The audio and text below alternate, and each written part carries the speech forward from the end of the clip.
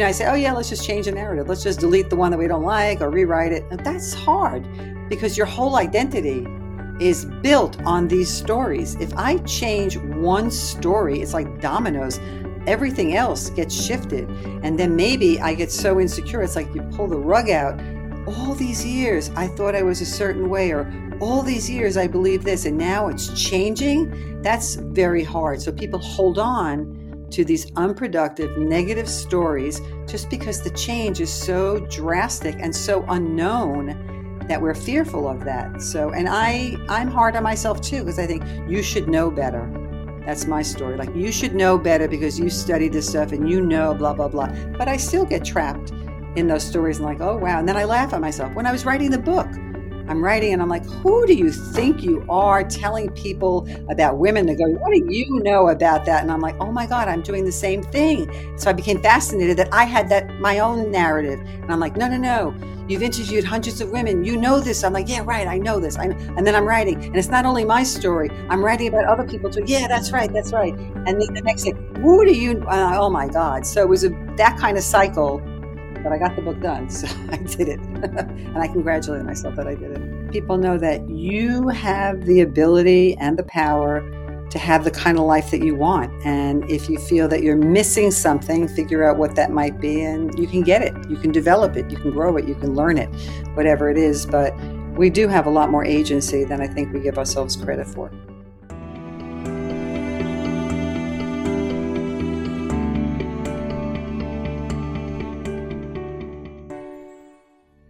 It is often acknowledged how stories can help us understand each other's experiences more deeply by sharing information in a way that creates emotional connection. But there isn't as much emphasis placed on the role of our own internal stories in the way that we experience the world. Today, we're joined by writer, author, and negotiation and communication expert Beth Fisher-Yoshida to discuss what role does narrative play in the world we end up enacting? How does it influence our sense of identity, as well as the way that we relate to others? How can we discover, truly own, and even change our internal stories? What role does that ownership play in our own empowerment journey? And finally, how does rewriting our story affect the larger system that we're a part of? What follows is a rich discussion on how the world we enact is a function of the story that we tell ourselves, whether implicitly or explicitly, and that most importantly, we have the ability to craft, alter, and refresh our stories so that they empower us to be the people that we want to be. We punctuate the conversation with the importance of recognizing that a system is made up of many individual stories coming together. And so the place to start changing a system is to first change our own stories.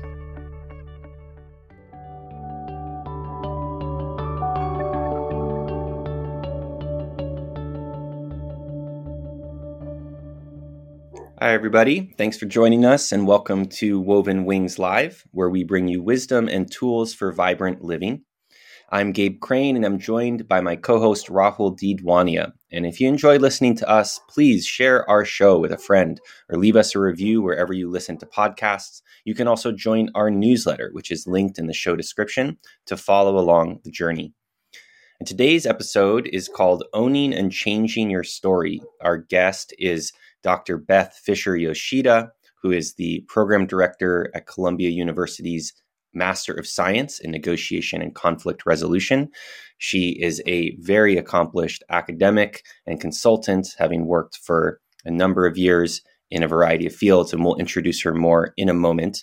But we're going to be focusing today on this idea of storytelling and the stories that we tell ourselves about ourselves and about the worlds around us. And how do we take ownership of those stories, come to understand that they are there, to identify them, to own them, and ultimately to have the agency to change them. And so, really rich topic. I'm excited to jump into this as a former undergraduate English major. And I'll touch on that in a second. But before I do, Rahul, how are you doing today? And what are you thinking about when we approach this theme of owning and changing your story? I'm doing well, Gabe. Thank you. And The first thing that came to mind as I was thinking about this morning is actually the work that we did together. If you remember from a couple of years ago, I came into our work when you were my coach with some narratives, about my life, about my professional life in particular. It's just in the process of selling a business that I'd been a part of for 5-6 years. And there were a lot of narratives around that entire experience, many of which didn't necessarily serve me, and I think it was just a very empowering and interesting and exciting exercise for us to examine those narratives, and that's just one example. But more generally, I've been observing my own narratives again of late, in some different avenues. And it's always like interesting to me, I think like the work that, or the episode that you and I did around resonance, right? And this idea of changing our state, right? Going from a state that's dissonant to a state that's resonant. I think about that when you think about stories, in a way, I almost view that as being even more deeply embedded, right? Something that's not just in the moment, but even more deeply embedded. A story is something that we come back to, over and over again. And it ends up being this lens with which we interpret reality, but also a lens that influences those states, right? That we examined and that we explored. And so in that way of looking at it, I feel like stories are not just powerful, but it's like very important to look at those stories that we're operating from. And often they're hidden, they're not totally obvious to us. And I think that's a lost opportunity. And so this idea of first understanding the story, but then owning it, as we'll be looking at today, and then using that to unlock the ability to choose the story that we want to operate from, I think is truly like almost like a paradigm shifting way of looking at ourselves, looking at others and looking at the world. So, very excited to dive into that with one of the masters, with Beth. And so, I'll leave it at that, Gabe, and curious to hear what's alive for you.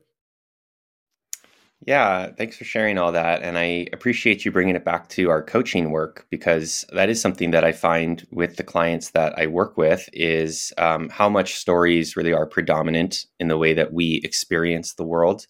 There's Beth may be able to remind me of this later, of who this quote is attributed to, but the world is not made of atoms, it's made of stories.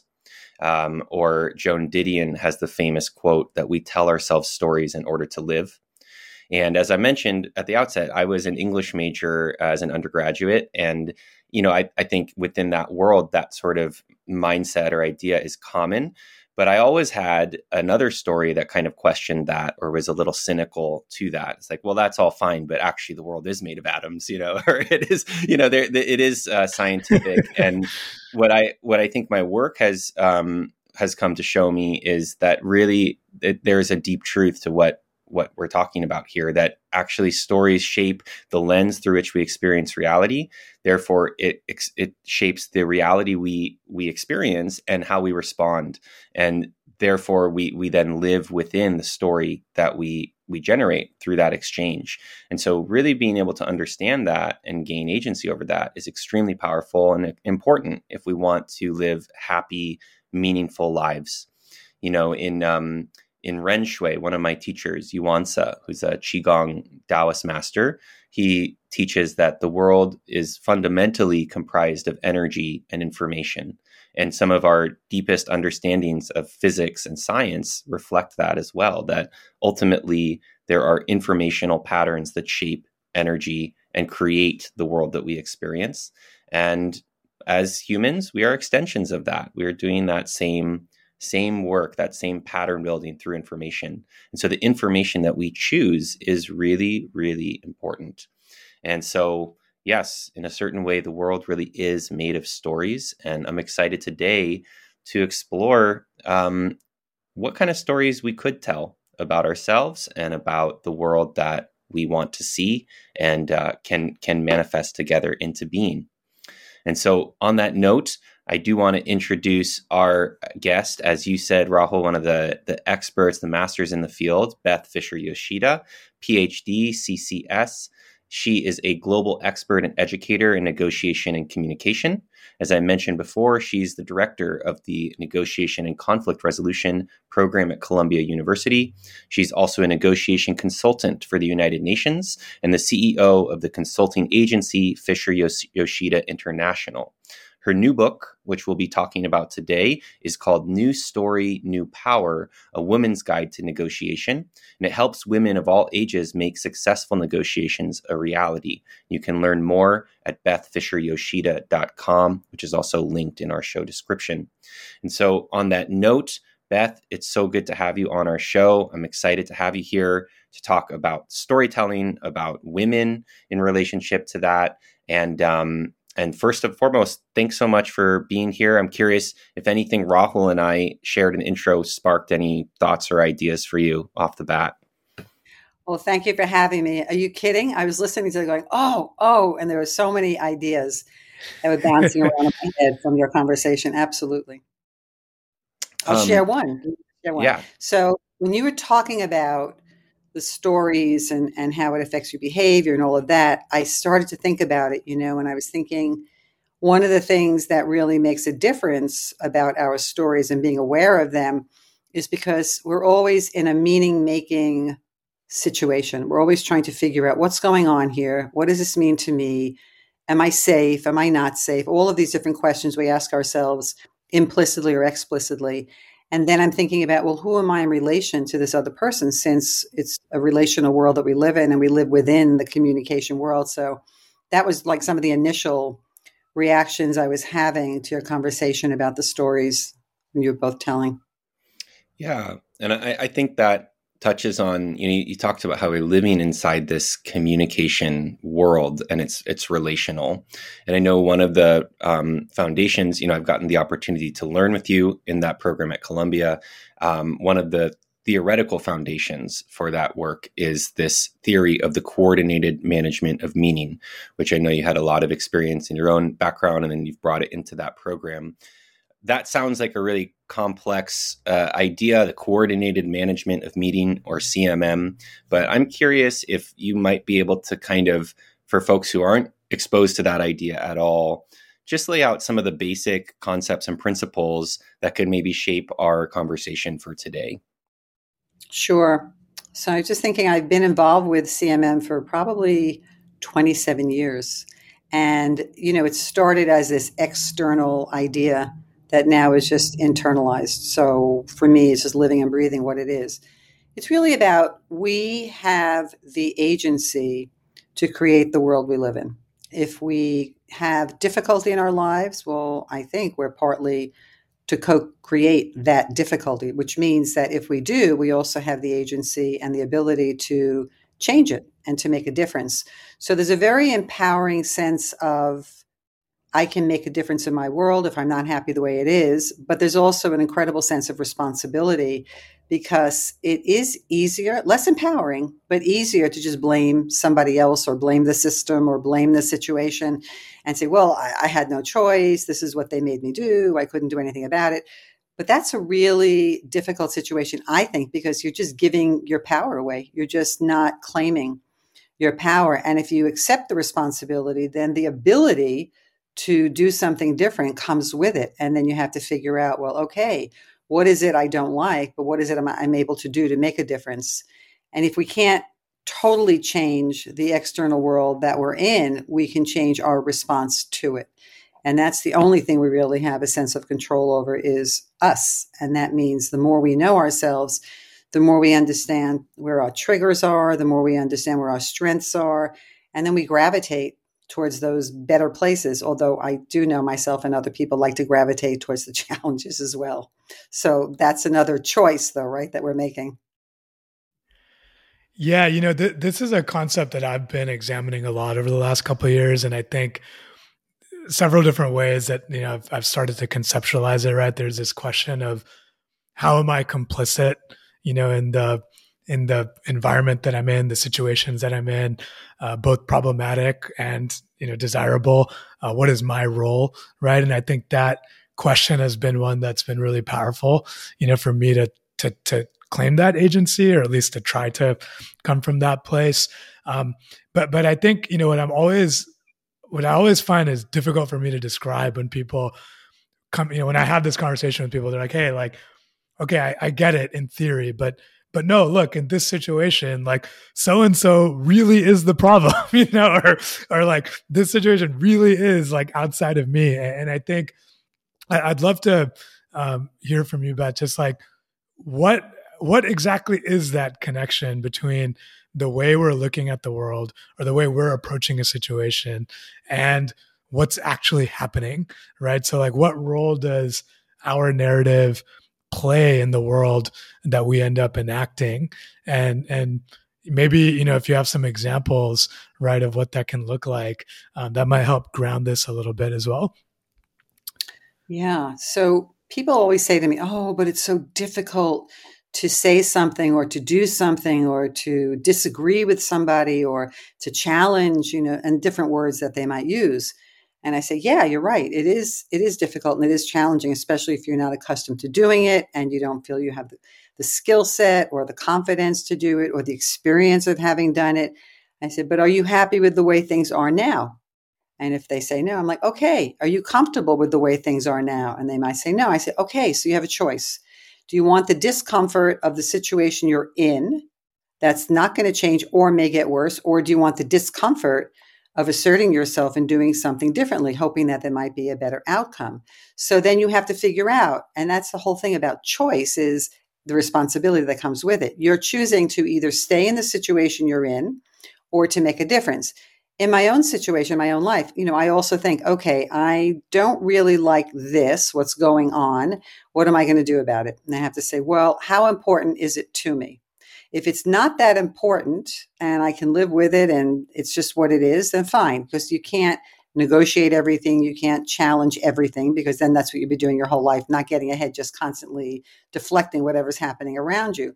So I need to make conscious choices about where I want to put my energy, because it's important to me. The relationship's important to me. Maybe the issue is important to me. And so that's where I divert my energy, even if it's uncomfortable. Because I also think that if I don't say something, then I am kind of like implicitly agreeing with what's happening. And if I'm not agreeing with what's happening because I haven't said anything, then I have to say something because I'm not. If I don't mind, all right, fine, this is not my battle, this is not me, then I let it go. So we have to constantly make a choice. And you're right, some people are the problem. But what's happened also with all of us around is we've allowed this person to be the problem for a variety of reasons. Number one, it's really good to have somebody be the target of whatever it is. Oh, that's that person's fault. If that person wasn't doing this and wasn't there, then the rest of us sort of come together in camaraderie like, yeah, it's this person's fault, which means we are letting this person be that way. Or we can say, well, it's the system. And I'm like, okay, but who makes the system? Right? People make the system. People enforce the system. People interpret the system. People make meaning from the system. So if there's something we don't like in the system, which you can't do anything about when it's just this big system around you, we have to figure out what is actionable inside of that. And the first thing that's actionable is my own reaction to it. And if I get sucked into a negative dynamic, I have to recognize that and see for myself, why did I let that happen? And how can I do something different about it? Because at the end of the day, we have to live with ourselves. No matter what happens, we go home and we're still with ourselves wherever we are. So I have to make sure that I feel good about myself. And if I don't, then I have to do something about that for me at the end of the day. I think one of the themes where this conversation has started to head here is like this prevalence of victimization. It's so easy for us to feel victimized, depending on our station. And I think that we have, in certain respect, made a lot of progress socially in naming. You mentioned system dynamics, Beth, in naming factors of systemic oppression, for example, naming how different identities or groups are victims of of different circumstances or of different ways that our society is constructed. And I think on the other side of that, I hear you speaking about empowerment. We're talking about owning your story, being able to change your story. So I'm curious, how do you balance those two things? How do you acknowledge and recognize the ways in which people do become victimized or they become wronged in the constructs that exist in our culture, in our society, and at the same time empower people to do what you're talking about, to create the world that they want to see, to not remain stuck within this mindset of being a victim? Yeah, I think it's a really important action, and it's a very hard to do. And whatever we do choose to do, we really need to have a support system to replenish our energy. I always think about when I watch these programs or movies or read books where somebody's like a prisoner of some sort, right? They're trapped in a situation, but they have the wherewithal to keep their sanity, to figure things. I mean, Mandela is a prime example of something like that. Like, what was it like for him to sit there all those years and to go through the potentially humiliating experience? But he didn't let that humiliate him, right? What was it that he had? What kind of strength of fortitude of spirit or character that he had, that he was able to do that? So what happens inside of our own minds is so critical, because I always ask myself, like, would I be able to do that? Would I have the strength to do that without knowing when the end is in sight? You don't know. You just are in this situation, like suspended in time, and one day goes into another. You just don't know. So I think we have to figure out a way to own our own sanity and our own agency in these situations. So if I am in a situation and I know I'm being a white woman of privilege, then I know that I also speak from a position of privilege. I'm very aware of that. When I speak with women, and I've just come back from a couple of different workshops and working with women, it's so amazing that when you are together in your affinity group, so women coming together, there's such strength in there. At the same time, they're all acknowledging when things have not gone well for them, and they're learning. We're all learning. I don't have everything mastered by any means. I mean, I still get trapped into certain situations, and I take a step back and go, whoa, what's going on here? So we have to continuously develop our self-awareness, understand why something is a trigger. If somebody says something to me that I take offense at, I have to understand what's going on with me that I feel offended by that comment. I can give an example. There's somebody recently I'm working with, and I notice a change in behavior, and I'm having a reaction to that change in behavior. But then I'm wondering, was that behavior always there? Am I just interpreting it differently now? So then it's in me. It's in me to say, what am I going to do about this? Is it that I'm shifting, and what's happening with me, that I'm shifting my understanding of this behavior?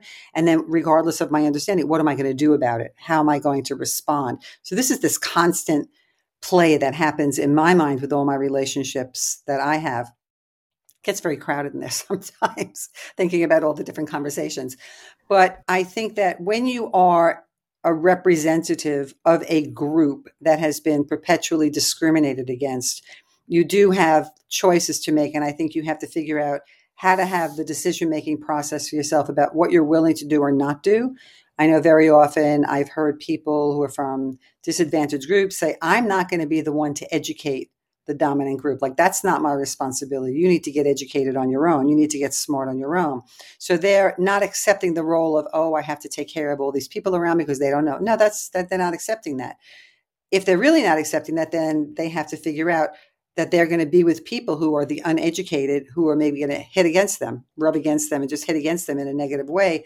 But that's a choice that they're making, right? If they feel like, well, this person's important to me and the person has potential in a relationship, then maybe I will offer something to them so they can gain more insights. These are the choices we make all the time, which can be exhausting. And that's why I say it's really important to have support group and have a way of replenishing yourself. If it's sitting by yourself and meditating, as you did earlier, talking about getting your breath and getting centered. If it's being with other people and having a social event where you feel really good and energized, whatever it is, you need to know what that is to replenish yourself, because there's a constant abrasiveness potentially in the world Because even though we think we communicate well, we don't always communicate effectively or constructively with other people. Well, what I'm picking up in the way that you're talking about it, Beth, is that it's a practice, right? And it's a regular, constant practice. And I was just recently revisiting the nonviolent communication framework. This idea of looking at a situation in an unbiased way, recognizing the feelings that are coming up within us, right? Very individual, to your point, taking it from something that happened externally to, hey, what's happening within me, right? And then actually understanding what the need is or the unmet need is, either for yourself or for the people around you. And then the I guess the framework uses the word request, but I think it's, to your point, like, do I want to act, right? Is there a choice? Do I want something different out of this situation? And I think it's been, to your point, it can be very challenging at times to just constantly be making this assessment and this decision. But I think it's also very empowering, and what I'd love to get into is, if I, as an individual, am doing that right consistently, and I'm coming in and maybe I came in with a particular interpretation, but I reorient in that way, in that period of self-examination, and then turn outward from there. How does that individual process reverberate through the system? What is happening, first of all, as far as rewriting the story, when we use that terminology, what does that mean here? And then how does it have a halo effect throughout the system? Yeah. So recently I was helping celebrate somebody's advancement. They graduated from university, and I had known this person for 9 years, and I knew a lot of the group of people for 9 years. So I wanted to say something. And of course, I gave a little speech in Spanish, which I had to practice a lot because that's not my forte. But one of the things that I looked at, and it's something that I learned about when I was back doing my doctoral work, was somebody named Rupert Sheldrake, who's a biologist, and he talks about morphic resonance. And I was always so fascinated by this idea and playing around with vibrations. We talk about vibrations in the world. So an example would be that before anybody knew how to ride a bicycle, nobody could ride a bicycle. So the first person that figured out how to pedal and how to turn the wheels and how to stay afloat was really hard. But then they put that vibration of learning how to ride a bicycle or knowing how in the world. And then the second person or the third person, it became a little bit easier because that vibration was there. So one of the things I wanted this group of people to recognize is that when one of you succeeds, you all succeed, because that person is making the vibration that much better in the world for you. And so if you're doing anything about improving communication, resolving conflicts, peace building, whatever it is, you're all benefiting. Because what I didn't want to happen was that there would be jealousy or envy that somebody's pulling ahead, you want to pull them back down. No, it's like, let's celebrate that all. So I connect that with what you're asking, because then that means I'm going to try as much as I can to surround myself with people who have that good energy. And the better I become in who I am, I naturally attract people with better quality vibrations and better energy. Now, sometimes you're in a situation where you're there and I'm thinking, okay, what's the lesson I have to learn from being in this situation with these people? Because they're really not my choice. But I need to do that for work or whatever it is, and then when I'm not in that situation, but I'm choosing to stay there too and do that kind of work, then I go back and I think, what do I need to do for me to replenish myself? Because it takes so much energy, as we said earlier, to be in that world. So you have to think about knowing yourself. And I say this is life work, because every time you're interacting with a different person in a different situation about different issues, you're learning something or have the potential to learn something more about yourself, because you're not the same. I like to think of it as a spiral. You may circle back around to similar topics or the same people, but you're never exactly the same as you were that time before, because you've interacted with other people in other situations. So it's that constant spiral, which I like to go up and not spiral down. So you spiral up, building better vibrations around you, and then you get good energy back. I totally believe in that. So if I've always leaned towards optimism rather than pessimism, because that is just such a drag. It's so heavy and so so negative. I can't be in that space. I would probably never get out of bed. I wonder sometimes how people who are so negative in their speaking, how they just get through the day. I'm like, how do you do it? Because it's just such a drag, right? I'm thinking, having that energy gives you, and doing good things gives you more energy, and it's just a positive spiral. So that's what I'm thinking is I choose who to be with. And if I'm in a situation that's not good for me or for whoever, I have to examine, why am I in this situation?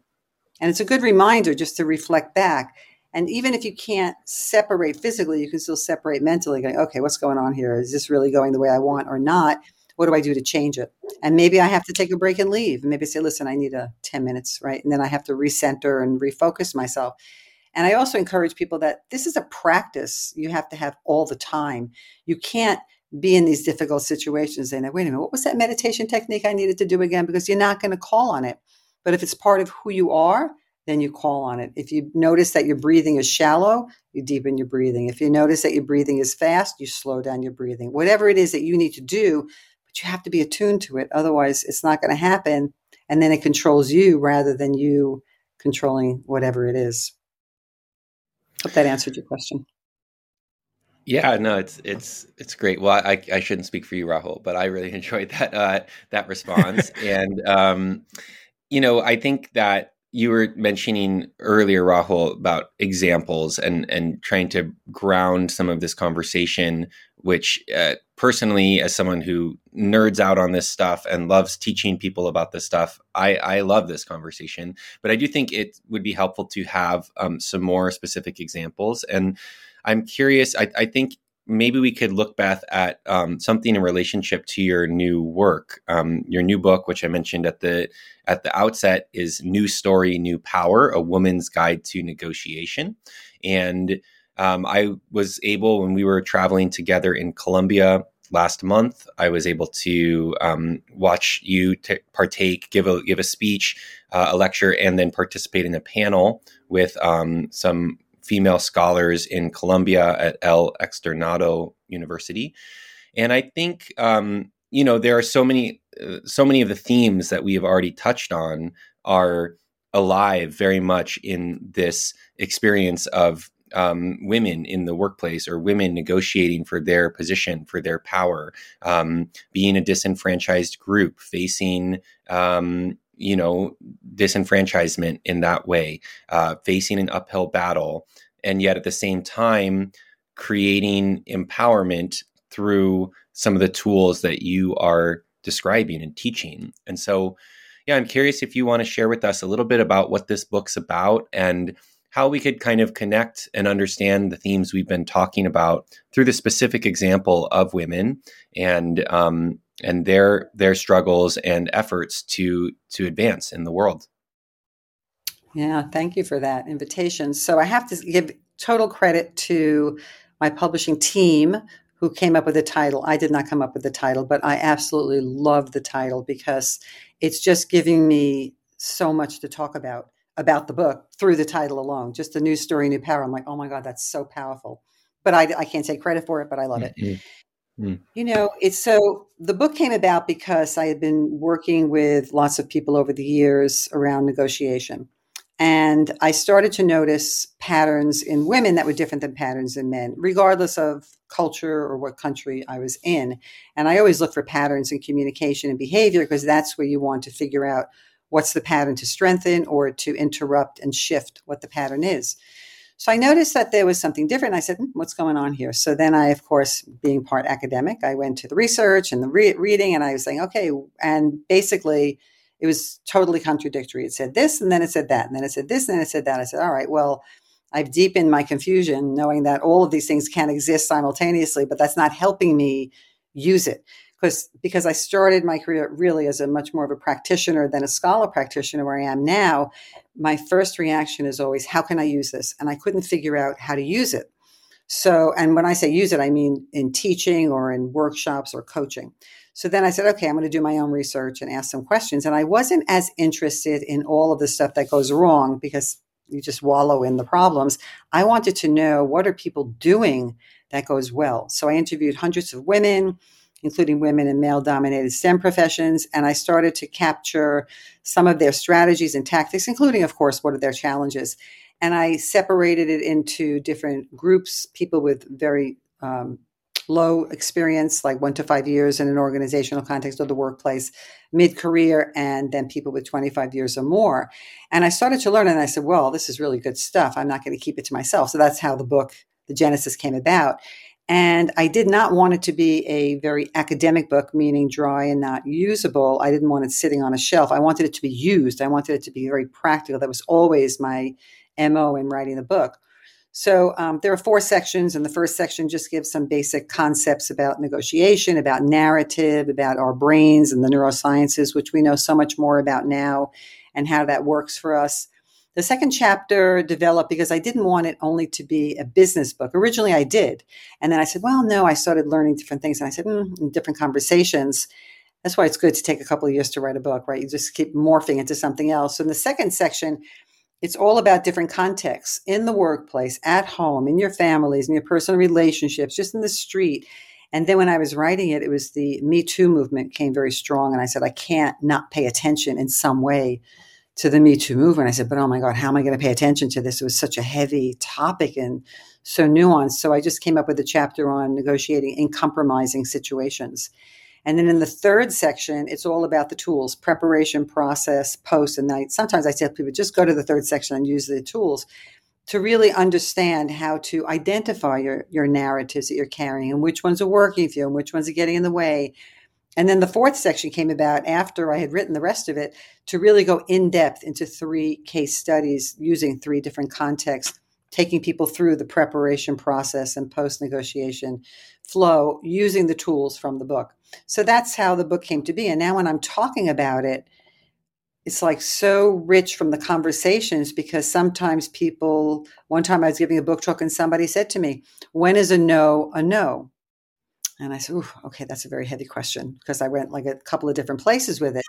And I said, I'm not sure what you mean, but I'll answer it with 2 different ways. In the world of negotiation, people think a no is an invitation to further the conversation. So if somebody says, I need more money in my budget, I need more resources, I want to raise, you can just say, no, put the hand, no, we don't have it in our budget. And then that's a no where there's an invitation to think, okay, what else can I ask for? How else can I get the resources I need? Then there's the no where if you feel emotionally, physically, psychologically unsafe, that's a firm no. And you need to exit that situation. And then I was thinking, okay, so now you're dealing with power in different contexts. And typically, like traditionally, men have held more of the power in like an organizational context. If you cut yourself off from being with this person, you also cut off potentially career opportunities. So I didn't want it to be black and white, yes or no, you engage, you don't engage. I had to think, okay, what are some of those nuances, those areas of gray? I said, okay, so if you're not feeling safe and there's nothing quite tangible, but you just get that icky feeling, just take a break, call for a break, go outside, change your physical environment, and just reflect on what's going on and say, okay, what's going on with me? Why am I feeling unsafe? What's that yuck factor? Like, what's going on? So if you feel really like, no, I don't feel safe, then you go and you say, I'd like to end the conversation now. Let's pick it up another time. And then you think of other things. Maybe I need somebody else in the room with me. Maybe I need to think of other ways of accessing the power in the organization. Or maybe you say, you know what? Maybe it's just me. Maybe he doesn't mean anything. Let me see what happens with the flow of the conversation. So I really wanted to give people options about what they do in those yucky situations because not everything is a cold, just cut. Sometimes you have to figure it out. Now, if you're unsafe, absolutely, you don't stay in that situation. That's a firm no. So then the case studies don't really go into those compromising situations, but talk about a family dynamic, which, you know, in your family with your siblings, you have old stories that you carry about each other. And if you don't spend the time to mature those stories, even though you have matured as adults, you're bringing those childhood stories, those sibling stories about, well, you were never responsible, you were over responsible and controlling, or all those old stories are still alive for you, but maybe they need to be modified. And there's a workplace situation and also an intimate relationship situation. So that's how the book came to be. And that's hopefully a practical book. But now, of course, the more I present about the book, I've become interested in doing a follow-up book, which was not my plan originally, doing follow-up research and book, but I haven't allowed myself to dive into the proposal for that yet because I need to finish up some other things before I throw myself into that next project. the work is never done. But No, it's never done. I thought that was my maybe my last academically oriented book, but no, I'm into novel writing. But nope, I have another book in me on negotiation, so I'm going to go there. yeah. No, what I love about your approach, Beth, is that it recognizes the complexity of a lot of these situations, but is always oriented towards what can I do about it, and yes, in a manner of still feeling safe and doing so in a way that's appropriate for any given person. But what I was just thinking back to was just a week ago, maybe 2 weeks ago, I read this article in the New Yorker called "Why Everyone Feels Like They're Faking It," and it was an article basically revisiting the idea or the concept of imposter syndrome, which is now almost, I think, the 50th anniversary of that idea. Was just this year, and the whole article, right, goes into this exploration of, and it interviews the people who came up with it, and they're like, yeah, like there are ways in which it has been helpful because it was a common experience. It is something that people come back around to. I know I use that term quite often, right? And really, at its core, it's a story, right? Imposter syndrome, or what they initially intended as imposter phenomena, is a story about yourself, right? And feeling like a fraud or feeling like you don't belong.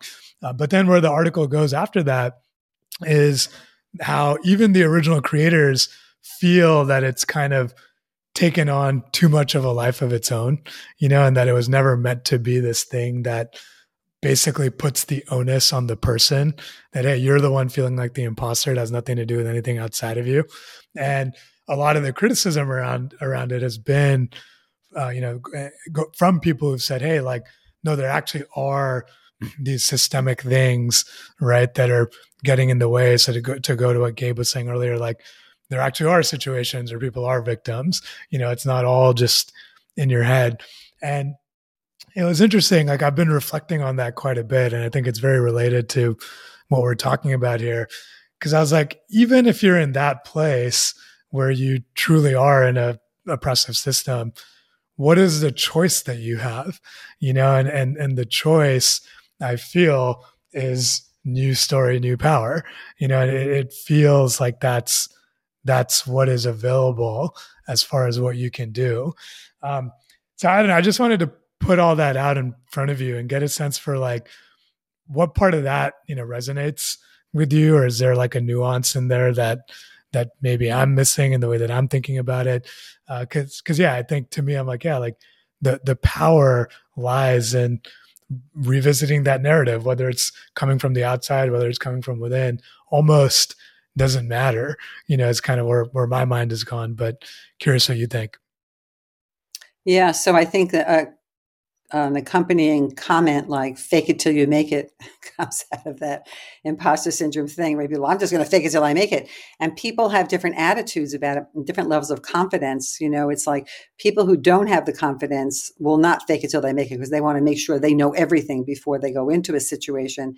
And other people who have confidence think, you know what, I believe in myself. I know that it'll come to me at some point. I'll figure it out, whatever it is. When I interviewed women in my research, there were some women who, especially the ones who were junior, who said, I don't have enough experience. I don't have enough competence. I don't know. And so they were more timid about going forward. And I think that, even if you have confidence, sometimes the response of people around you can make you question whether you're on the right track or not. So many years ago, I lived in Japan. And when I first started learning some Japanese, I was not secure in my speaking of Japanese. And so if people would like, and they'd say, like, what are you saying? And then I think, oh my God, I blew it. And then I'm like, help, somebody translate this. And then I started to learn, and I knew some things I was saying were correct. I just knew they were correct. And then when the person wouldn't understand me, I thought, okay, that's because I don't look Japanese. They block that this face can say something Japanese. So they don't hear what I'm saying. But then I started to shift because I knew that. So, and then women were saying like all these things. And then I think that one of the things has to be where you have to figure out what are the supports I need in those situations. So it's very often at meetings, people who don't have the confidence or feel underrepresented second guess themselves about what they know. So maybe you need to like tag team with somebody else in a room. So if there are two women in a meeting, maybe they tag team, or maybe with a male ally, you tag team. And it's like, I say something and I know from past experience, people are not going to hear me, or they're not going to recognize or value my contribution. And then my partner says something. Yeah, well, what Beth just said really made sense because, and then they build on it because they have some credit. So you start to tag team and get support from each other. And I think that helps shift the dynamic. But it goes back to, as long as we allow things to exist the way they are, then they stay the way they are. And you never gain that voice. So we have to think about what are the battles we want to take on. And I hate to frame it as a battle, but it still is. What are the challenges we need to take on in order to make that change? And eventually, if you get a critical mass, then it sort of tips, like the tipping point that Malcolm Gladwell talked about, just shifts into a new paradigm. And I hope that, sometimes you read all these studies about competitiveness and collaboration in people and what is their innate nature. And I don't want to believe that we are innately competitive and that whoever the underdog is now, that eventually somebody else will be an underdog. If we finally raise this underdog up, will somebody else be the underdog then? I don't want to think that way. I don't like to, but I don't know, because I come from a mindset of abundance and I believe there's enough for everybody in the world of whatever it is. I think we have poor distribution because some people are hoarding resources of whatever it is, and some people are depleted, and maybe they're using up more than they have. So there's an imbalance, I think, in the distribution. But I think there's enough that we can all share power, although some people feel fearful of losing power if somebody else gains more power. So one of the themes I'm hearing running through this conversation is this idea of exhaustion, and we kind of, there's the potential or the capacity to shape our own stories, to take on responsibility for changing things. The example you gave of, a woman in a board meeting not being heard. Okay, there are strategies to figure it out, to get support. Those strategies require energy, and they require a certain tenaciousness to pursue it. And I think as we're having that conversation, I'm hearing that voice, that part of me that's like exhausted by it. It's just like, oh my gosh, like then I have to do this. It's like a never ending battle. It's as you said, it's a never ending climb up the hill, and it's exhausting. And I just want to be, or I don't want to be, but it feels inevitable that I'm going to get knocked back down to the bottom of the mountain. And I can understand, based on our conversation, that that's a story. That's a story that I'm telling myself, and it can change. But I'm curious, Beth, if you have, what are some stories that can help us get resourced in the face of that exhaustion, when we are feeling victimized, when we're feeling like it's not fair, like we're part of the disenfranchised group, we are the faker, we're the imposter, and I don't have that. I know I need to get support, but I don't have it. I don't know how to find it. I don't have the energy to find it. What can we tell ourselves? How do we change within that difficult space to start tapping into that abundance that you are describing, that sense of possibility when it gets really hard? So answer a couple of different ways. So one is, I think it's okay to get upset and depressed sometimes. I give myself 20 minutes. I'm like, oh, it's too much. And I give myself 20, and it's just this thing where I have this internal clock. And after 20 minutes, I'm like, oh, stop it. Grow up. Like, stop it. And then I go super into action. Like boom, get this energized thing. But I allow myself to wallow in whatever it is because it's not good. I started to become very interested in the neurosciences too. And in the book, I do talk about this a little bit. So very often, most people, especially women who I've worked with, when you mention the word negotiation, they go, oh, I'm not good at negotiation. I'm not good at negotiating. So right away, they have this story that they're not good negotiators. And then what happens is, that Hebbian theory about neurons that fire together, wire together. So they've paired negotiation in their minds with a negative adjective, something failure, not good, loser, whatever it is, right? And so that's a very strong habit or pattern that they've created in their brain. So what I'm saying is, why don't you rewire a new pair? What about you prepare? And here are some ways to prepare, right? I go in the book. And then what's happening is you congratulate yourself for showing up. Even if it's a failure negotiation, you don't get what you want, you don't get the outcomes, but you are happy that you showed up. That's a small step because you're not winning the negotiation. So instead of only looking at the ultimate fabulous outcome, what about taking a step back and just that first step and just congratulate yourself for showing up? So you do the work, you make the effort, you do the preparation, and you go in. And then that means you have to frame that negotiation as just getting there. Or the second one is just starting to establish rapport. So it's a whole series of steps that you go through. Maybe say baby steps, whole series of steps you go through to get ultimately where you want to go. You may or may not get there, but you started to change the pattern in your brain, like a physical pattern inside your brain.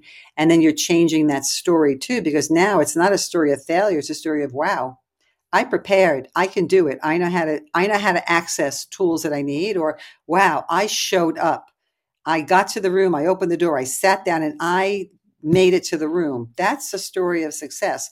And then I ask people like, well, don't go out and do the most challenging negotiation with the most challenging person. Just start with something really minor, but be happy. And I think in general, we're too hard on ourselves. We don't congratulate ourselves and celebrate these wins. And I was thinking about that recently too. Like, I'm really into celebration. I'm really into celebrating and honoring every little thing because life is short. And I believe that you have to have the fun factor in there. And so you have to have fun and you have to celebrate. It's energizing, whatever way you want to celebrate, but it's congratulating yourself because these things can be challenging. I say, oh yeah, let's just change the narrative. Let's just delete the one that we don't like or rewrite it. And that's hard because your whole identity is built on these stories. If I change one story, it's like dominoes. Everything else gets shifted. And then maybe I get so insecure. It's like you pull the rug out. All these years, I thought I was a certain way, or all these years, I believe this, and now it's changing. That's very hard. So people hold on to these unproductive, negative stories just because the change is so drastic and so unknown that we're fearful of that. So, and I'm hard on myself too, because I think you should know better. That's my story. Like, you should know better because you studied this stuff and blah, blah, blah. But I still get trapped in those stories and like, oh, wow. And then I laugh at myself. When I was writing the book, I'm writing and I'm like, who do you think you are telling people about women that go, what do you know about that? And I'm like, oh my God, I'm doing the same thing. So I became fascinated that I had my own narrative. And I'm like, no, you've interviewed hundreds of women. You know this. I'm like, yeah, right. I know this. And then I'm writing, and it's not only my story. I'm writing about other people too. Yeah, that's right. And then the next thing, who do you, oh my God. So it was that kind of cycle. But I got the book done, so I did it. And I congratulate myself that I did it. Yeah, congratulations. Amazing. I kind of want to play back because that what you just shared there, I think it felt like the entire life cycle of owning and changing your story. And I think what I'm hearing there is step one goes back to that awareness, that attunement, right? Like, hey, this is the story that's present right now, in whatever situation that's there. And then there's an evaluation of, hey, is this the story that I want to be operating from, right? Maybe it was a story that served me in some previous part of my life, or it's a story that's been with me my entire life, but it's not the one that I need now, right? And so if that evaluation point comes, that's that point of ownership, right? Like, hey, this is a story. Do I want it? Do I not want it? I'm going to own wherever it goes from here. And then there's the piece of, if we decide that we want to change it, right, and change that story, there's a way to do it that doesn't have to be like an earthquake where we fall into the crack, right? What I loved in the example that you're using is it can be very gradual, right? And it can be deliberate. It can be methodical, or just whatever it is. It can be slowly pushing the boundary. And there's this, book, Atomic Habits, that's gotten really popular. And one of my favorite quotes from that book is this idea that every action we take is a vote for the type of person that we want to be, right? Or I think in this case, every narrative, right, that we retell ourselves or reinforce is a vote for the story that we operate from. And what I heard in what you were saying is, hey, when we're changing our narrative, we can keep casting a vote one at a time, and it can be a vote for something small, just showing up, just taking a chance. And over time that builds, right? And the identity transformation, the story transformation follows. So yeah, I just wanted to play that back and see if I'm tracking that correctly. Yeah. Yeah. And I'm watching a program now too. And so the program where there's like an addiction there, and then you move ahead and you try to change, and sometimes you slip back, right? Because we don't always move ahead and stay ahead. We sometimes slide back. So maybe you practice, you do your negotiation, things are going well, and then you have a bad day, you have a bad negotiation. Allow yourself that, and then say, okay, what can I do differently next time? And then move ahead again. So we have to constantly think about ways to motivate ourselves. Some people have a very strong intrinsic sense of motivation. They know what they want and they're very determined. And a lot of us get different kinds of extrinsic motivation. So whatever it is, it almost doesn't matter sometimes, as long as you figure out what's the source of my motivation, what keeps me in it. Because I think that at the end of the day, the sooner we start, the better. It's easier. Every time you don't start, it's that much harder, I think, to start. And so I think it's an important thing. But yeah, gradual, celebrate the small wins. I love the whole conversation. The last several minutes of conversation have been awesome and very rich. Beautiful to listen to both of you. And I'm thinking about a couple things here. One is that so far we've really centered this conversation around the stories we tell ourselves about ourselves, and how we change those to make change, in our lives. And then we've touched on also these systemic factors, these systemic injustices, these experiences of oppression or imbalance that also exist. And, in learning with you in the past, Beth, I think I'm going to assume, I think you would say that, and correct me if I'm wrong, but, those systemic factors are created through a bunch of individual stories. It's that it gets built up through all of us kind of participating in that consciously and unconsciously. And then we create that and we play it back to ourselves and suffer from it. I'm curious about if we turn the locus from ourselves to one another or towards the system, how can we become better allies to one another? What are the stories that we can tell about what life is about, what it is to be human together, that make it easier for people, for each of us individually, to do this work, to change our own personal stories? And I'm thinking a lot about what you've shared around your personal philosophy and outlook, your viewpoint on optimism and on abundance. How do those, and I have a little note in here that I got to ask you about spirituality on this show, since it's not something you usually explore. But, what are these kind of bigger stories we tell about not just ourselves, but the world and one another? And what's your perspective on that, about how we, what we can tell there that can make life for each other and doing this process a little bit easier? Yeah. So what comes to mind is I was having a conversation recently and somebody said, well, I'm not judgmental. And I wasn't the poker face I wanted to be. And I guess I made a face. And she said to me, what's the face? I'm like, well, we're all judgmental. We have to own that, right? So we all judge. And I think we judge in others what we're not happy with in ourselves. And so if you're talking about spirituality, but the whole idea of having a spirit of generosity and giving people the benefit of the doubt, and then for me, what's helped me over the years is looking at people who maybe make bad comments or just make things hard for other people. And I just think, I'm like, wow, they must be really having a hard time.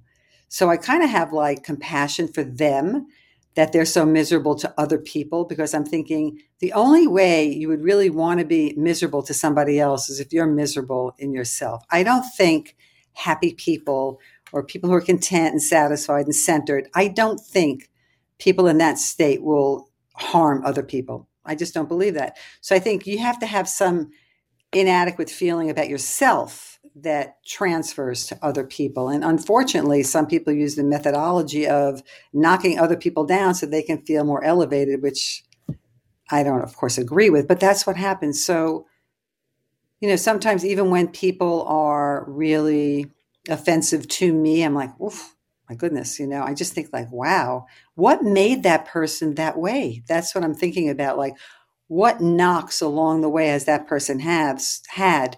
And I think, you know what? I do believe that we're all born into this world to figure some stuff out, and we have to figure it out or we get born again. So with my first husband, I remember thinking, I'm going to fix this and I'm going to make this work because that's why I'm here. And I'm not coming back to do this all over again. So then, of course, one day I realized, oh, wow, that's not a healthy frame. And then it's like this realization. It was almost like a freeing. I just said, wow, number one, not everything can be fixed. And number two, I can't fix everything. And I was like, wow, I don't even know how that realization happened to me, but I just felt this burden lift off of me. And I remember that feeling. And I thought, wow, it's okay to not have a successful marriage because part of it was. And I don't have to hold on to the disaster, and I don't have to blend it all together as something terrible because I have two beautiful girls from it and so many other wonderful things, but I can be okay. But that took a while for me to admit that because I was the person who was going to fix everything in the world, and to accept that and say, wow, okay, so maybe part of my learning was to let go of certain things and not try to control certain things. So then that helped me in that way. And for me, the whole idea that there's way more to life than just material things, because every once in a while I used to say to myself, like, what if you lost, like every material thing was gone? I say, okay, I wouldn't be happy with it to be on the street and not have a home or anything else, but I wouldn't be totally out of my mind about it because I'd figure it out. I'd figure out a way to move forward because at the end of the day, what's the most important thing? And the most important thing is having loving relationships for me, right? So with friends, with family, with students, colleagues, whatever it is, having those generative, loving relationships at the end of the day is the most important thing. It doesn't matter how much money I have or how many pairs of shoes I have or something like that. That's not the most important thing. It doesn't mean I don't like to go shopping and things, but it just means that that's not where I get my deepest pleasure from. So recognizing that was a big deal for me. So I do believe that we do have spiritual reincarnation, and I believe that we come back and we figure things out, and the stuff that we haven't figured out, we come back and try to figure it out. So my good fortune in this life also comes from my experiences in the past, and my bad fortune comes from things that I may have done in the past as well that I have to figure out and work out. So many rich concepts, Beth, in what you just said there. And I'm just tying it back to some of my own experience. I think for one, even the idea of optimism, right, that you've talked about, I feel like or just this idea, I think the way you were talking about earlier, like the trope of hurt people, right, was coming to mind. And you're saying, hey, if somebody's acting a certain way, what's going on in their world, right? And I think it's interesting because underlying that is this idea that, hey, people are fundamentally good, right? And not everybody believes that. And I think something like that, like if that becomes a foundational part of our belief system, it really influences the way that we show up, right, to these situations, and whether we're able to channel a generosity of spirit or not. The other idea that was coming up for me as you were talking about this idea of, wanting to control or being attached to a particular outcome. This year has been a big year for me of revisiting and deepening my connection with the Bhagavad Gita. And like one of the central tenets of the Bhagavad Gita, in addition to reincarnation, is actually this idea that like righteous action is our duty and outcome is not our concern at all, right? That all we should really do is show up the way we want to show up, and do what feels right, but actually not be attached, to what what happens after that, and to be okay and to let go and to surrender. And I think these are all like powerful, age old ideas. And I think the third one is what you said around relationships. I think I remember even in my high school graduation, the speech that was given by the assistant principal at the time was, remember, life's riches are in the relationships, and it's this idea that we're around, right, time and time again. And yet our stories tend to drift from all of these points, right? Even taking something like the relationships one, I feel like I think about the people in my life, and we, including myself, get caught up in different stories, right? Like, oh, I really have to achieve X, Y, Z. I really need to do, A, B, C, and that's what matters. And so all of this, I think, is building to this idea of sort of two-part question. One is building on what you said. What is your take more broadly on the role of either spiritual grounding or just defined, articulated principles or values, for any given person in the narratives that they hold and in their ability to rewrite their narratives? So that's question one. And then question two is, how do we stay aware, when we're drifting from even the narratives that we hold deeply or that we believe in, but that we often lose sight of? Two big questions. So I think the first one about the values we hold, I think it's okay to be ambitious. It's okay to be achievement oriented, as long as you're not harming other people. So if you value relationships, then I think there has to be an element of flexibility as well, because you may set out in a certain direction, but you have to, like they say, read the room. You have to see what's the reaction to others around me and how do I adapt to that. And I don't think that's losing any authenticity in who you are and being centered, because if you care about yourself and you care about others around you and you care about the world, then I think you naturally have that ability to do that. But it's something that has to be refined and honed over the years so that we don't get selfish and only self-centered and only interested in self. Because I think that, yeah, of course you can be interested in yourself, but you should be interested in others too. And it reminds me of, there's something in the Kabbalah which talks about 3 columns. And one is that you give, one is that you receive, and one is that you receive to give. And I love that concept.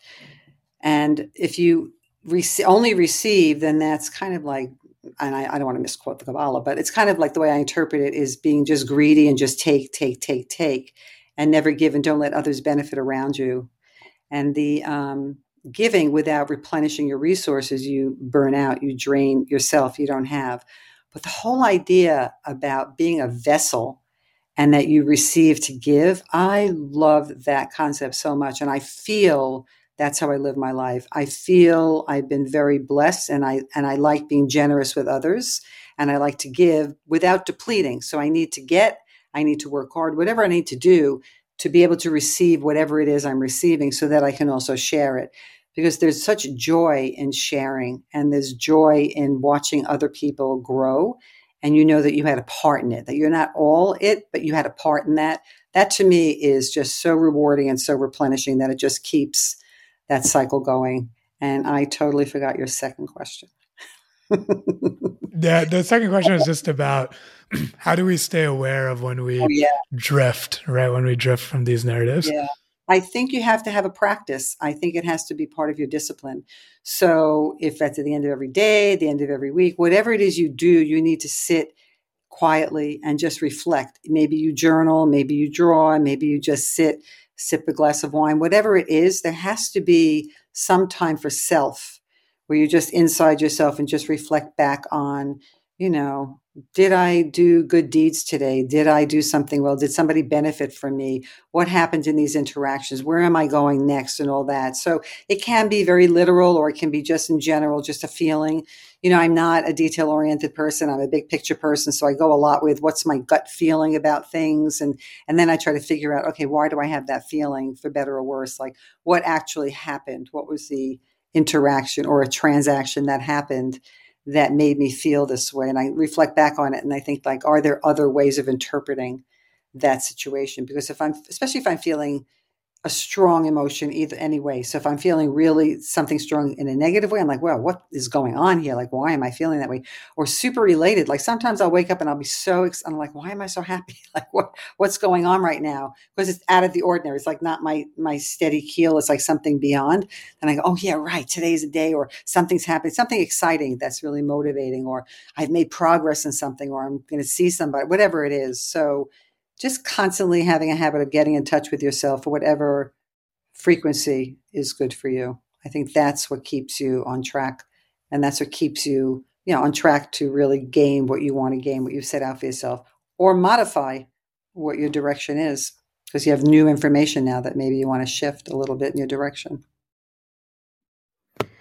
One of the reasons I wanted to ask you about spirituality, Beth, is because you mentioned it's not something you usually are asked about. It's not something you usually talk about. And obviously you're working within the worlds of social sciences, consulting, conflict resolution. And I think one thing we try to bridge on this show is the interrelationship of those kind of different worlds. And I think when people think about spirituality, which I'm going to, for the purpose of this question, I'm going to lump in these ideas of the spirit of generosity, forgiveness, having tolerance, being optimistic. Those are all kind of spiritual values, for lack of a better word. And there's no, I think spirituality can feel very diffuse, or what does it, it's spirit. It doesn't really have a grounding in something. And there's no proof, if I take this hard, cynical vantage point on this, there's no proof that any of these things are helpful or valuable, or it's just a choice that you make. And then, but I think what I love about the marriage of what we try to explore in the show, what I hear you expressing inside yourself in your own viewpoint, is that actually from a scientific vantage point, there is value to these things. This is not just some diffuse idea that, might affect the world or might not. It's the difference between the kind of like living within a world of possibility, a world of connection, a world of hope, and living in a world of not so nice things. I could go down the list of negative attributes or painful attributes. And so I guess I'm curious, having asked you about spirituality, if I could ask you to put back on your social scientist hat for a moment and share, from that vantage point, what value do you see or importance do you see on creating a reflective practice, for example, on cultivating these kinds of values in your life? And how does it shape your ability to write stories and own your story, the ability to create the world you want to see in yourself and those around you? Yeah. I mean, I think it's part of everything I do. I don't think I name it that way all the time, because people have preconceived notions about what it is, and I don't want to alienate. I want to engage, and so I don't lead with that. But if you think about, like, when I do workshops or classes, I think at the end of the day, do you feel good about yourself? And I will ask things like that to people, and I'll say, talking about empathy and caring for others and creating a culture of kindness or supporting each other, and the whole idea about power with, when I talk about power and having power with other people, that there's enough for everybody, and when they gain, you gain, you gain, they gain, and all of that. So indirectly, it's all in a lot of what I do there. And when I ask people to journal or reflect on things, not only reflect on what happened, but then what does that mean to you? How do you make meaning out of that? And then how do you use that to lead your life going forward? So just being in the field of conflict resolution, it's spiritual, because I'm not taking an orientation of win-lose. I'm trying to take an orientation of, let's understand what's going on and why we're in this situation to begin with, and where do we want to go, and what's the gap, and how do we get there. And when you think about capacity building, I'm thinking about people having a better quality of life and being better to themselves and others. So there's a spiritual thread, I think, through all of it. And whatever it takes for your own reflective practice, that's getting in touch with yourself. I think too many people are not, and they have no idea what it is that gives them energy. So you need to think about, as part of the self-awareness journey. Like, how do you get energized? And I don't only mean from like, an MBTI thing, like I said, from external people or internal, but what do you need to do? So I give so much energy in interaction with people. At the end of the day, I just want to sit by myself. I love being home alone. I just love just sitting and doing whatever I want. And then I engage again. But I need that time of replenishment. At the same time, when I'm with people I really enjoy and I'm in a social situation, then I'm great in that situation too, as long as I don't deplete my energy. And I just need the balance. I need to figure out what's my balance. And as I've gotten older, my balance has changed to be a little more internal than I was before. Before I was totally out there social all the time. And now I'm like, okay, it's enough, because I don't want to deplete myself and get sick, because I think that's what happens is people get sick physically, emotionally. I've seen this when I work in really toxic environments in organizations. People get emotionally and physically sick, and there's absenteeism and I interviewed different people. One time somebody believes that she got cancer from her work environment. I don't know if that's true or not. That's her belief system, that she got so sick because it's so toxic. But she also had a victim in her story and nobody did anything about it. Nobody helped me and nobody changed the environment. So there's a lot of stuff mixed up there. But I think at the end of the day, I'm like, my God, you just want to go take a shower because it's so difficult and so toxic. So we need to own our own health. Of course, you can get support from elsewhere, but you need to own that. And that means you need to figure out what it is you need to do that helps you feel good at the end of the day, because that's when you're of value to yourself and others. If you're sick, you're a burden on yourself and others. It's not a good place to be.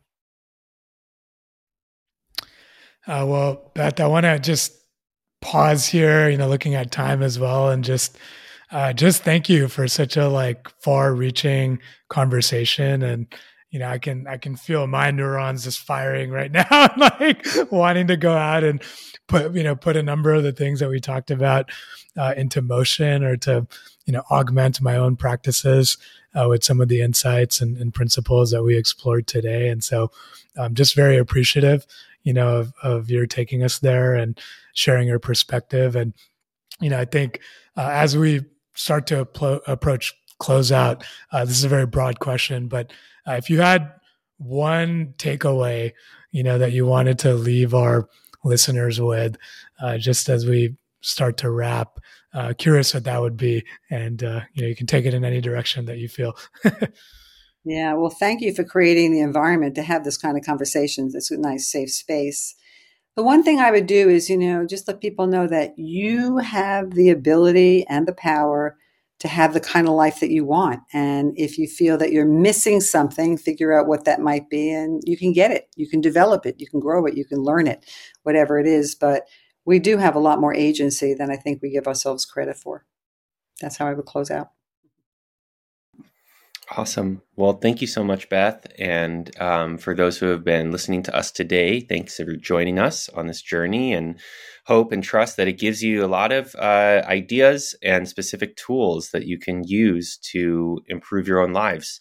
And so on that note, if you enjoy listening to us, again, please do share our work with a friend, leave us a review wherever you listen to podcasts, and join our newsletter to follow along the journey. Information about Beth, about her new book, about her work are all available in the show description. So please check it out and drop us a line.